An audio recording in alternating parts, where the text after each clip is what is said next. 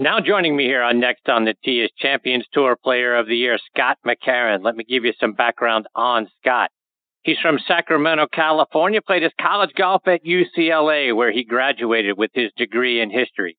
Following his graduation, he gave up golf for 4 years to help his father with their family golf apparel business, came back and turned pro in 1992 and made the PGA Tour in 1994.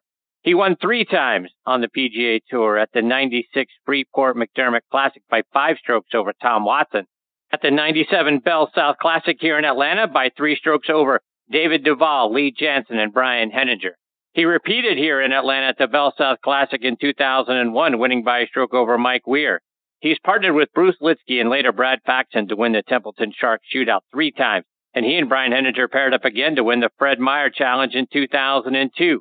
Since joining the Champions Tour, he's won 11 times, including 3 wins last year. One of those 3 wins again here in Atlanta at the Mitsubishi Electric Classic.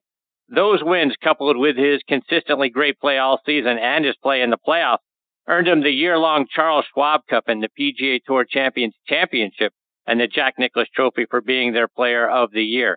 He also has the biggest forearms, I think, on the planet, and I'm very honored to have him with me tonight here on Next on the Tee. Good evening, Scott. Thanks for coming on the show. You got it, Chris. That's a heck of an intro. That was long. I like that.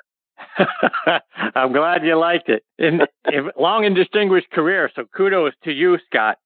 I always like to start with a guest for the first time by going back to when you started playing the game. Talk about when that was, who was the first person to put a club in your hands, and then a little bit about your family's apparel business. Well, certainly. My father was the first one to get me introduced into golf. As soon as I could basically walk, he was taking me to the driving range. As a little kid, my first toy was a cut-down golf club, and I was crawling around with that golf club everywhere I could go. So as soon as I could stand up, I was, hitting plastic golf balls in the backyard. My dad would take me to the driving range, and I started playing, my first tournament when I was 4 years old. So I played golf from very early on. My dad was a professional baseball player, made it to AAA and played shortstop for the St. Louis Cardinals, Chicago Cubs. So a very good athlete. When he quit playing baseball, he just started playing a lot of golf. And that's really what got me into golf. So growing up, I played all sports, baseball, basketball, football, all the way until about sophomore year in high school, and then kind of quit everything just to focus on golf. So talk about your family's golf apparel business. How'd your dad go from being a minor league baseball player to golf apparel? Well, he actually did quite a few different jobs. He was a golf salesman for Royal Golf Company years ago. I don't remember, they were a division of Uniroyal. Yeah. They had the Royal Plus 6, the Royal Masters golf ball. They made clubs, shoes, and everything. So he was a golf salesman for them and Western Regional sales manager when we moved up to Seattle, covering the whole Northwest. And then he was in the golf business selling Jack Nicklaus golf shoes and Burton golf bags. And then he got in the embroidery business way back when nobody was really doing much in embroidery. I think there was only one machine in Northern California that was in San Francisco. We had an embroidery machine, and he started have his own apparel made, golf shirts, and just selling golf shirts and embroidered logos to golf courses all around the West Coast. And that turned more into corporate type logos and golf shirts and sweaters and hats and all kinds of stuff. So, he was doing that when I was in junior high and high school in Napa. And unfortunately, he had just moved the business in '86 to downtown Napa, and it got hit with a flood. And we lost everything, lost the business. And, wow. And all of our merchandise, embroidery machines, and everything. So he went through a period of time where he wasn't sure what he wanted to do. I was graduating from UCLA in '88. He had kind of been out of business for a year and a half. And I was headed to law school, and I kind of said, what if I go in business with you, and I'll go get the SBA loans, and let's go make a go of this and see if we can do it. And that's what we did. I went and got SBA loans under my name, started the business, and called Competitor Golf Apparel, and we started going right back into doing what he had done before.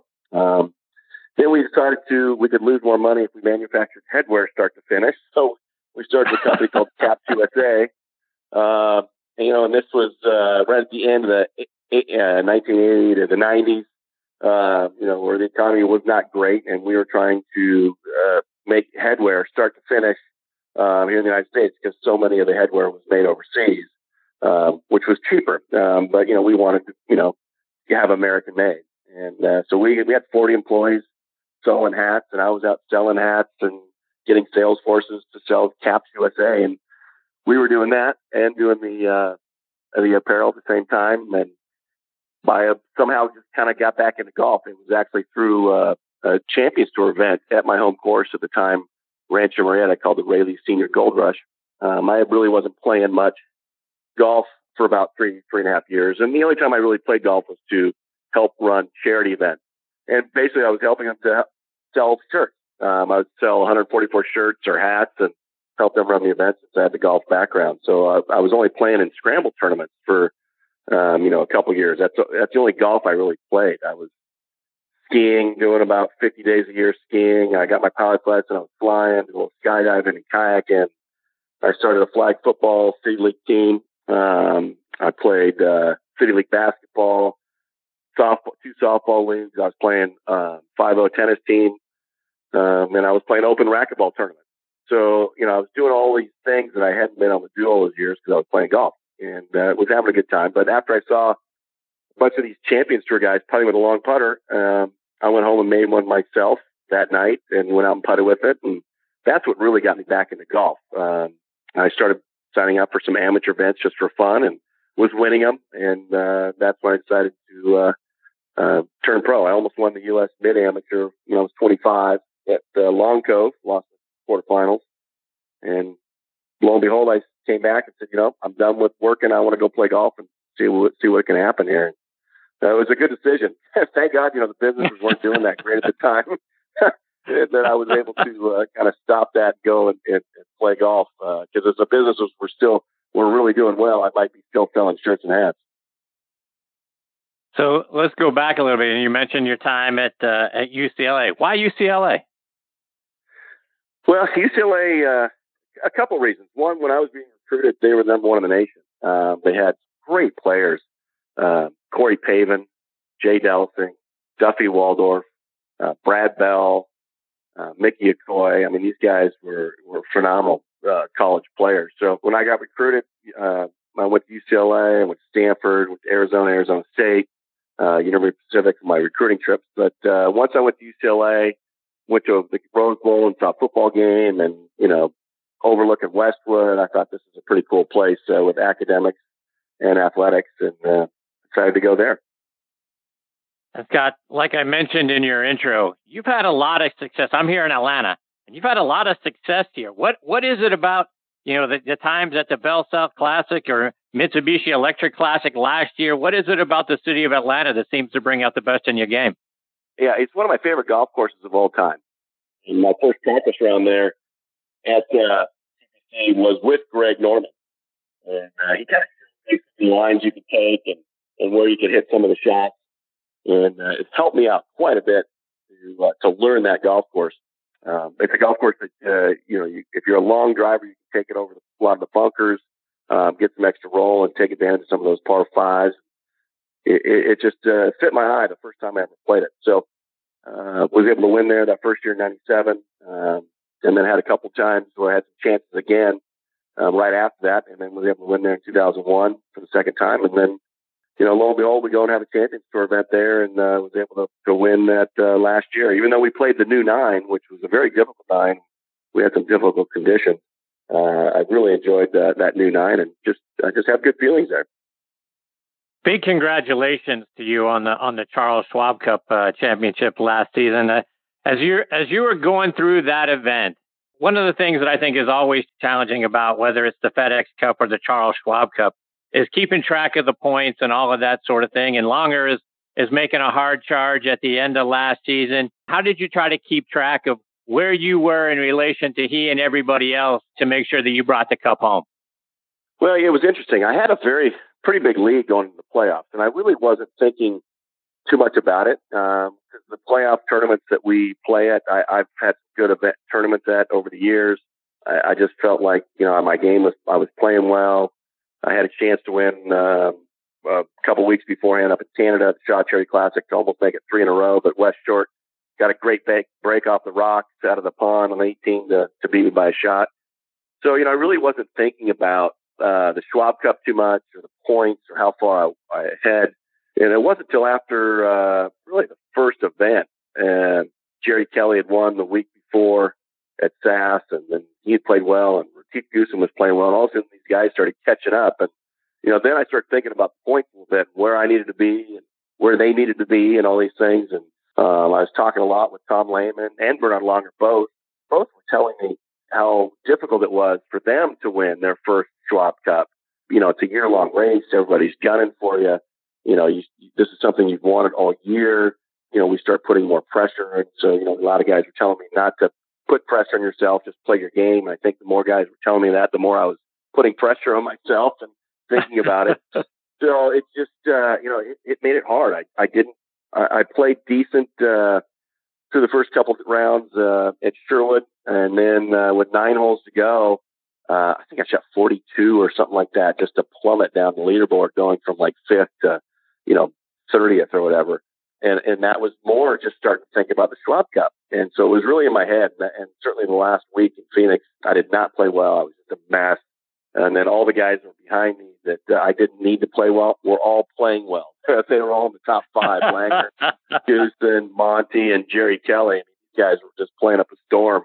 So it was, one of the most, I don't know if you saw it, but it was one of the more incredible finishes in all of golf with Maggert and Ratief Goosen in a playoff with the Charles Schwab Cup hanging in the balance. If Ratief wins, he wins the Schwab Cup. And if Maggert wins the playoff, then I win the Schwab Cup. So it was quite exciting. And then for Maggert to hole it on the 3rd playoff hole from 127 yards with a pitching wedge, one of the best shots I've ever seen. And one of the most timely shots that's ever happened in my life while I was sitting on a veranda holding a glass of wine.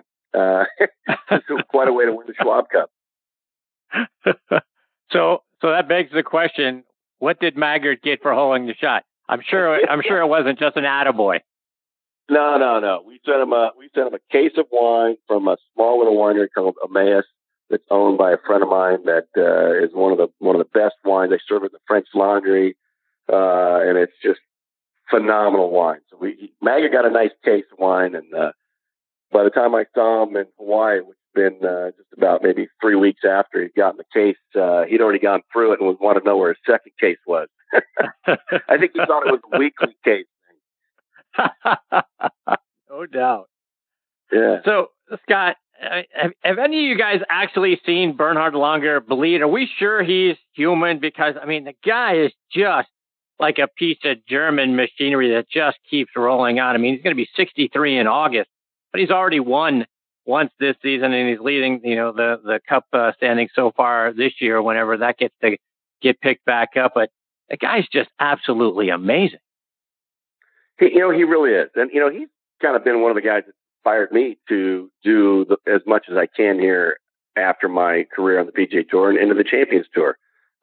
He works out, he eats right, he does his homework on the golf course, he practices the right way. He really does a great job.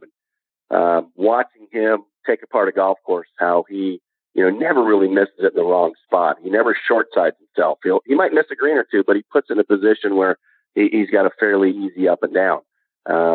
He just doesn't make many mistakes. So, one of the most incredible golfers over a span of a lifetime. People don't realize how good he was. This guy was one of the best players in the world for a long, long time. And I know he battled some putting issues over the years, but to still battle those issues and be one of the best players of all time, a Hall of Famer, a lot of credit to Bernhard Langer. He's a guy that I'm happy to call a friend. He's kind of a mentor a little bit to me, and a great guy, and someone I would like to emulate my life like. And Scott, you're in tremendous shape. Talk about your regimen. How do you stay in such great shape year round? Well, I do. I've been staying in pretty good shape. My wife is a triathlete, and she now rides horses, and she loves working out. She's was a workout instructor, and so she has always been into fitness. So for the last 8-9 years, I've become more into fitness than I think I ever was on the regular tour. So I think she's been a big part of my life to stay in shape.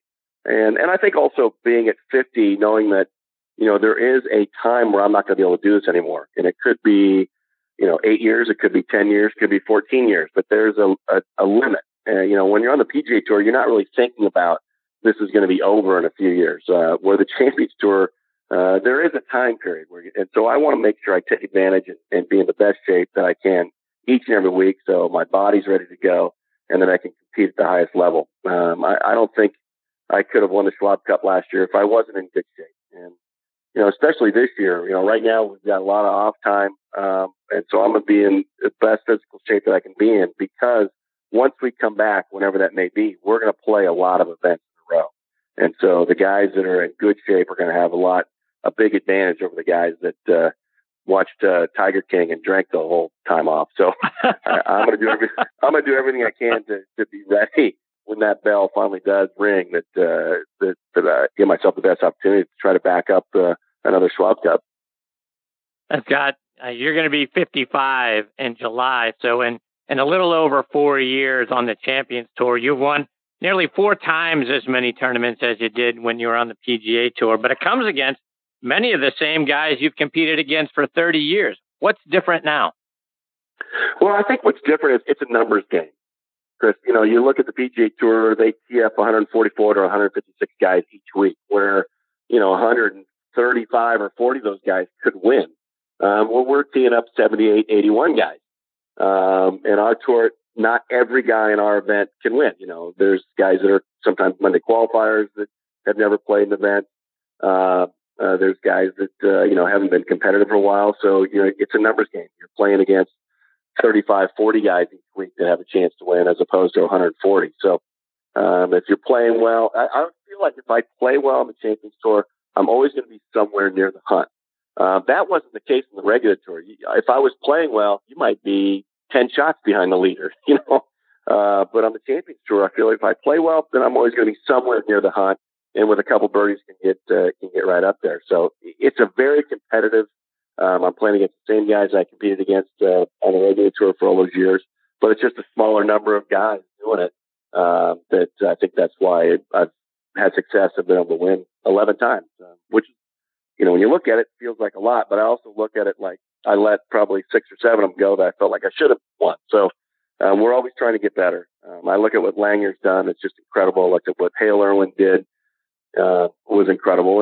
And I think a lot of it too, what spurred me on is, I got to have dinner at Jack Nicklaus's house a couple of years ago, right after I'd won Allianz in Florida. And he kind of pulled me aside and he said, one of the things I regret in my life, I wish I would have played more on the PGA Tour Champions. I had so much fun playing with all the guys I got to compete with. It was a more relaxed atmosphere, but it was so competitive, because once it's over, it's over. You don't get to go back. So he goes, don't make that same mistake. Give it all you got and play as much as you can. So, for arguably the greatest player that's ever lived, to say that shows how much the Champions Tour really means to all of us. And speaking of that, again, we talk about the same guys you played with, played against for all those years. Talk about the camaraderie. I'm sure there are times when you guys are having fun and yucking it up like your old buddies, but at the same time, I'm sure you still want to beat each other's brains out. We do, but again, we've all kind of had our careers. It's not going to make or break us. Maybe at this point, where before you were always vying for your job. I mean, if you didn't get in the top 125, you lose your job, and that could mean you can't pay your mortgage, your kids to go to college, all those things. We're kind of past that a little bit after having decent careers on the PGA Tour. And so there's enough money to go around. There's enough tournaments to go around that you're rooting for your buddies to play well. Now you want to beat them. Don't get me wrong. We want to beat each other's brains out week in and week out. But if my buddies have a chance to win, I'll stick around and wait for them. And if I have a chance to win, my buddies are sticking around to wait for me, which is really cool. It's a great group of guys, and we're having so much fun out there because I think we appreciate it maybe a little bit more. I think that's why our pro-ams, when people play in our pro-ams, they're having a blast because our guys are really giving them a good time in the pro-ams. They're talking with them, they're giving them tips. They'll go in after and have lunch with them, or if it's 5:00, they might have a cocktail with them. So they're really having a good time where you don't get that quite as much on the regular tour. the guys are, they're focused on their job, trying to keep their position and make the name for themselves. Where we've kind of all been there, done that. Are you guys hearing anything about when tournament play might resume? Well, as far as the PGA Tour champions, we're hearing the Senior Players Championship second week in July at Firestone would be our first one back.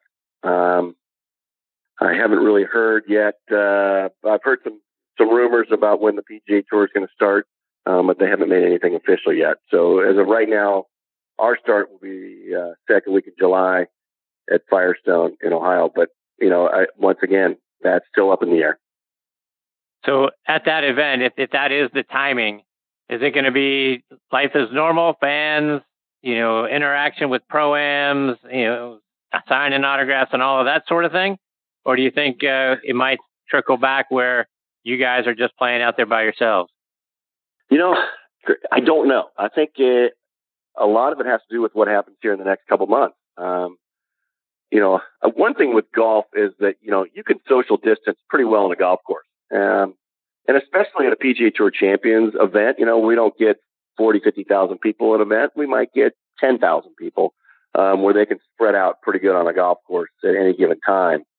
So, I think that we could still have fans come out to our events. But the biggest thing is, will we be able to have tournaments where the sponsors are able to bring in their clients? Are we able to get volunteers to come and volunteer for these tournaments? Are we able to, put on an event where we can raise money for the charities, the local charities that need that money? There's a lot of things to go on to have a PGA Tour event or PGA Tour Champions that just doesn't include just the fans. So all of that stuff has to come together. And I think we're still a little ways off from that right now. Got just a couple more before I let you go. And you commented on one of the tweets that I had put out there with Owen Brown, who is a great friend of the show. I love Owen a lot. And you mentioned he is one of the great ornithologists out there. Yes, so what made you say that? Well, he is. He's one of the guys that anytime you play with Owen, no matter where you are, you see all kinds of birds, seagulls and gulls, big birds, little birds, and you just point to him and say, "Owen, what's that?" And he would know. I mean, he's the guy on our tour that he studies that big time, and he knows birds, he knows fish. So he's our resident ornithologist. If you don't have an idea of what that bird is, just ask Owen. And I want to get one quick playing lesson from you, Scott. And I saw a video that you did about gripping the golf club, and I want to focus on one aspect of that. And so many of us, are gripping that thing, especially our driver, as hard as we can because we want to kill it, when we get up there. And that's probably the exact opposite of what we should be doing. Talk about grip pressure. Well, I think grip pressure needs to be just strong enough that it's not going to fly out of your hands. Tension, anytime you grip it tight, that causes tension. If you have tension in your hands, then you're going to have tension in your forearms, tension in your shoulders, your neck, everything. So I think it all comes from relaxing your hands, your shoulders, your wrists, your arms. But you still have to hold on to that golf club tight enough that it's not going to be flying out of your hands. So there's a little bit of pressure there, but not so much that you're giving it the old death grip. Scott, before I let you go, let our listeners know, how can they stay up to date with all the great things you're doing, whether it's following you online or it's on social media? Yeah, you can follow me online at Scott McCarron on Twitter.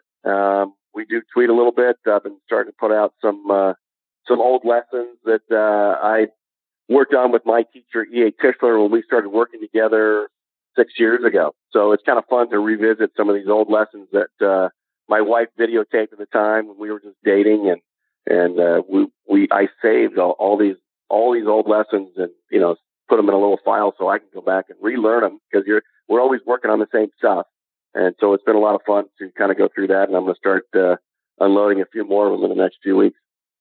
Well, Scott, I can't thank you enough for taking time out of your busy schedule to come and be a part of the show. You're fantastic, my friend. I hope you'll come back and join me again sometime.